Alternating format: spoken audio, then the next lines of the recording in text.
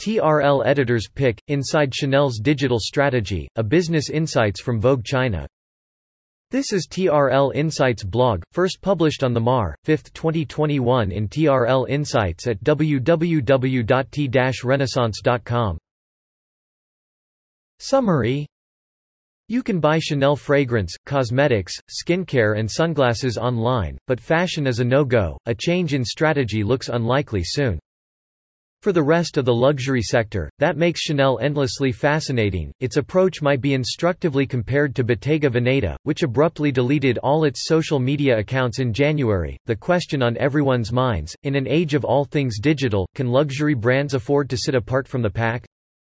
Chanel will not publish 2020 annual results until June, but analysts say the brand was not penalized by declining to sell fashion online during the pandemic. I suspect that Chanel, like Louis Vuitton and Hermes, will have proven to be the most resilient of companies, says Erwin Ramborg, HSBC Managing Director and Global Head of Consumer and Retail Equity Research. The reason for that is the disconnect between demand and supply on certain products. Also, like Hermes, the price point of Chanel is significantly higher, so you are looking at consumers who are resilient in tough times.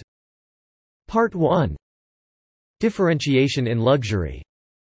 As a privately held company, Chanel has the luxury of independence and time. It can deprioritize sales growth and margins and maintain a laser-like focus on brand desirability. Our products require more. Bruno Pavlovsky, president of Chanel Fashion and Chanel SAS, told Vogue Business in October, "Today, e-commerce is a few clicks and products that are flat on a screen. There's no experience. No matter how hard we work, no matter how much we look at what we can do, the experience is not at the level of what we want to offer our clients."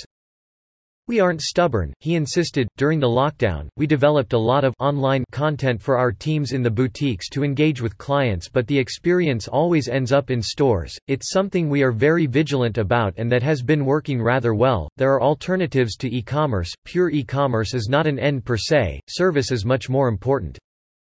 Asked directly whether Chanel will sell online if the technology significantly evolves, Pavlovsky replied, "I don't know, as long as we can do what we want to do, to offer the most significant experience to our clients." Chanel stands almost alone. Even Hermes, a luxury house that values its traditional in-store retail expertise, sells a part of its offer online. Others are more open, like Gucci, which started selling in December on China's largest e-tail platform Tmall's luxury pavilion. So why is Chanel so adamant about sidestepping online fashion? Very few brands have the luxury of ignoring e-commerce, but Chanel's view is that you should have differentiation in the luxury space, says Ramborg, comparing it to Bottega Veneta's move away from social media. Since Bottega Veneta announced that move, the buzz on the brand has never been so high. They would rather approach the market with different means. It enables them to push the idea that they are not in the pack.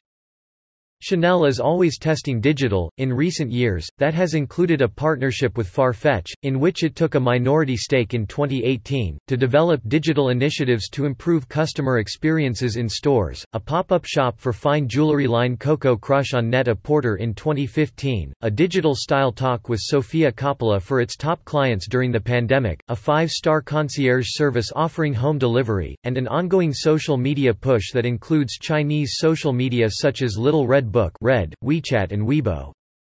Fragrance and beauty is vastly different, representing 36% of Chanel total revenue in 2019 according to Morgan Stanley estimates. Products are widely distributed including on China's Tmall. Chanel Beauty's first app, Lip Scanner, launches today combining visual recognition, virtual try-on technology and e-commerce. Developed internally, it will feature some 400 products by the end of 2021. The main innovation is the ability to bridge inspiration and product discovery, says Cedric Begon, director of Chanel Fragrances and Beauty's Connected Experience Lab. One click you like this picture, you upload the photo, second click you see yourself with the lipstick on your face. There's value in going fast. The Connected Experience Lab has exchange sessions with Chanel Fashion, Begon says, but at the moment this is a pure beauty experience.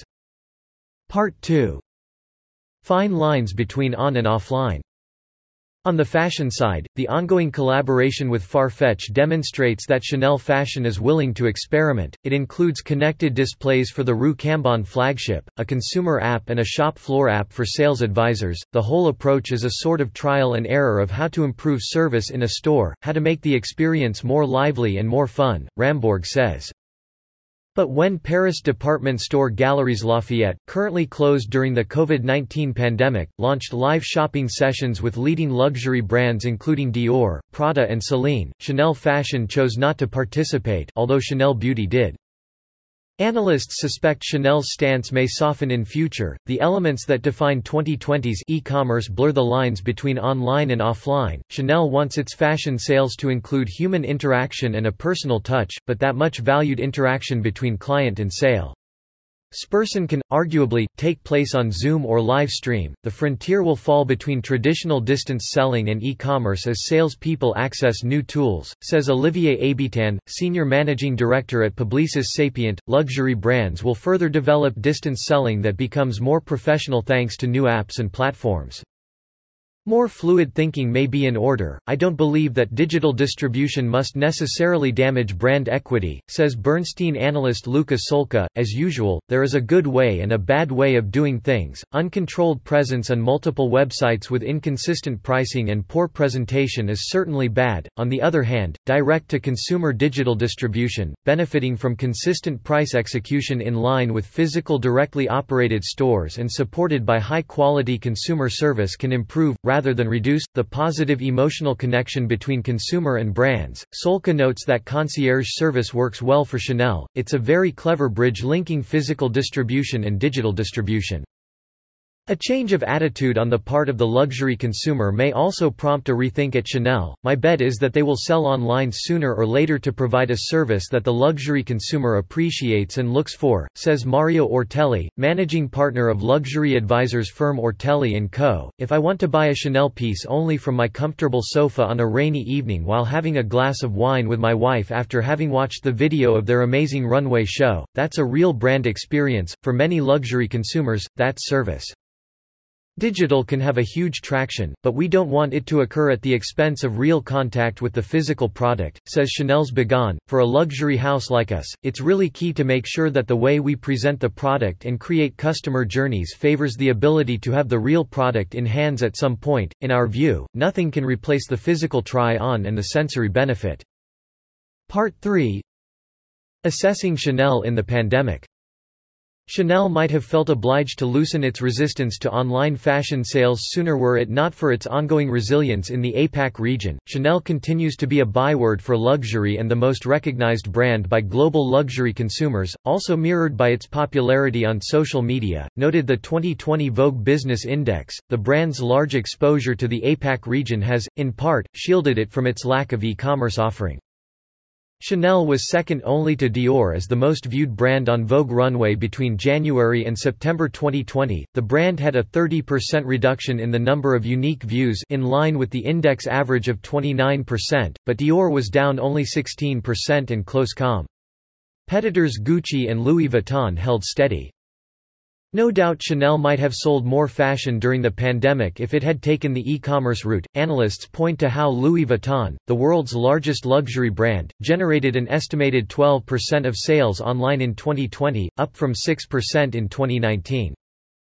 But Chanel is playing the long game and has always done things at its own pace. It's very likely that they will continue to enforce a policy of selling fashion face-to-face, says Ramborg of HSBC. If they didn't sell online when the entire world was shut, they're not going to start when the world reopens.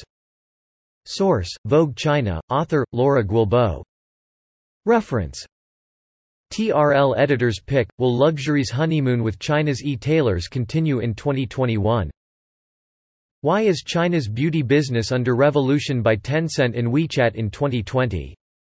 Discover top 4 Japan beauty moguls Shiseido, Pola Orbis, Kao and KOSE's 2020 in China. Dilemma of global tech powerhouses in China at breaking into Hainan duty-free. Copyright, unless otherwise stated, all contents of this website are copyright 2021 Trade Renaissance Limited, all rights reserved. For permission to use any content on this site, please contact service@t-renaissance.com. Come and discover more high-quality resources and intelligence from TRL's official website, www.t-renaissance.com.